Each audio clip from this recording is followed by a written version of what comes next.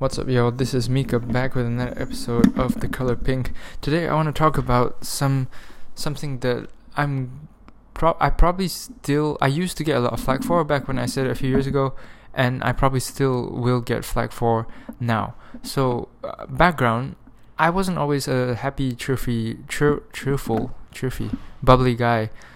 I grew up in a situation that provide a lot of challenges. You don't get to pick your parents. And my parents provided like a lot of challenges for me and my sister growing up because they're both unhappy people. So when unhappy people try and raise happy kids, it just doesn't work. So for a lot of my life, I've never been diagnosed, but I think it was depression because it was pretty fucking prevalent sadness. I don't think it's extreme, medical grade, but it's definitely some kind of unusual, prolonged sadness. And I've always felt that to fix it, it has to come from inside. This is contrasted really heavily by other people's approach to fixing their depression. Even people back then and people I know now who still struggle with it.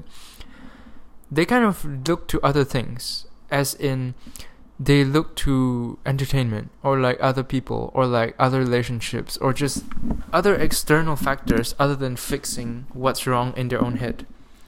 Through reflection and all that shit, and self-awareness and understanding what's actually wrong. And I've always thought that to be kind of odd, because it was always so obvious to me, there's something wrong with you, so you just gotta fix it inside. The self-esteem, the happiness, it has to come from inside. Why would you look to something outside? Because it's your head. And I told this to people, and I still told this to people up till very recently, when they as my perspective when trying to help with these things.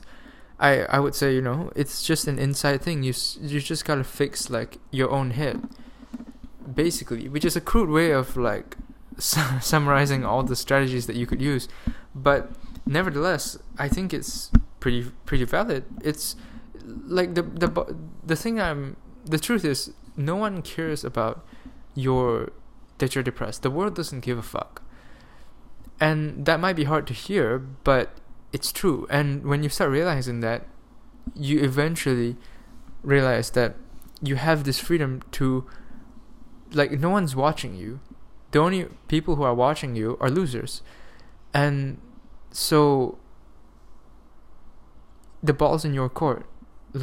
You can do whatever the fuck you want. It's really liberating. I don't know how another way to explain it. I think I've talked about this kind of before, the fact that no one really cares about you, so you can do whatever the hell that you want.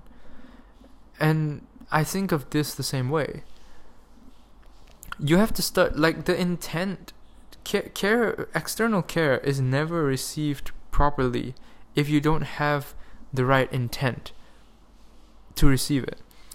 If you do receive it and the intent is wrong, it's just unhealthy. For instance, I have a friend who has a really unhealthy relationship with his close friend group, because he is always putting out this persona of someone who's depressed, and I'm not sure if it's for attention or maybe it's because of he's actually struggling with some stuff, or maybe it's medical or something like that. I don't know, but the relationship that he has with his friends is unhealthy, because naturally his friends, when he's upset, will comfort him and be supportive and shit. But too many times you do that without putting in the right message, and you create this sort of entitlement. He feels entitled to receive that kind of care, and he just expects it, and it's an easy way out, right? When you don't have to do any work, you just count on other people to do it for you. And it just, in the long run, he'll just never learn to fend for himself in this way and fend for his happiness. And I think this is a dangerous concept. It's a dangerous place to be, because when you don't care about your own happiness and you depend on other people to do it, I think you're screwed. Like, that's the worst place you can be in. One of the worst places you can be in, when you're not in charge, when you don't think you're in charge of your own happiness. I don't know. This is a hard episode for me to make, because it directly involves a lot of my close friends. I don't know what it is. Maybe it's something about the culture here, the culture I grew up in, specifically upper middle class Asian culture. But this kind of shit is pretty common. People expect other people to care for their shit for them, and it's unhealthy. I don't think it's the right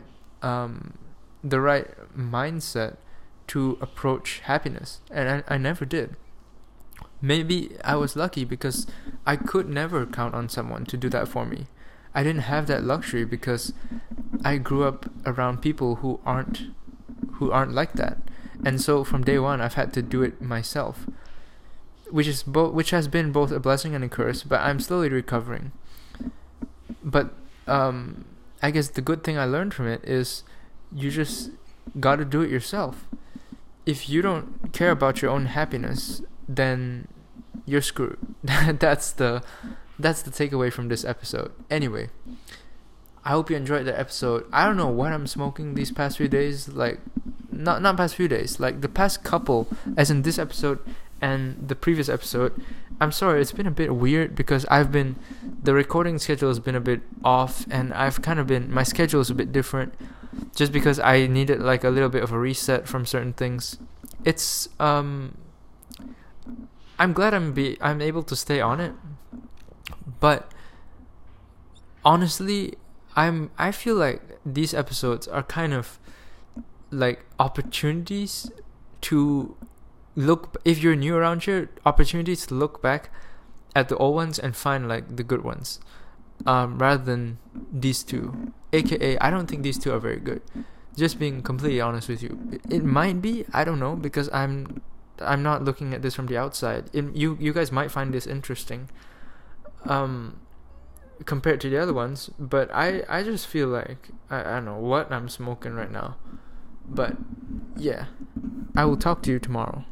Peace out. Bye.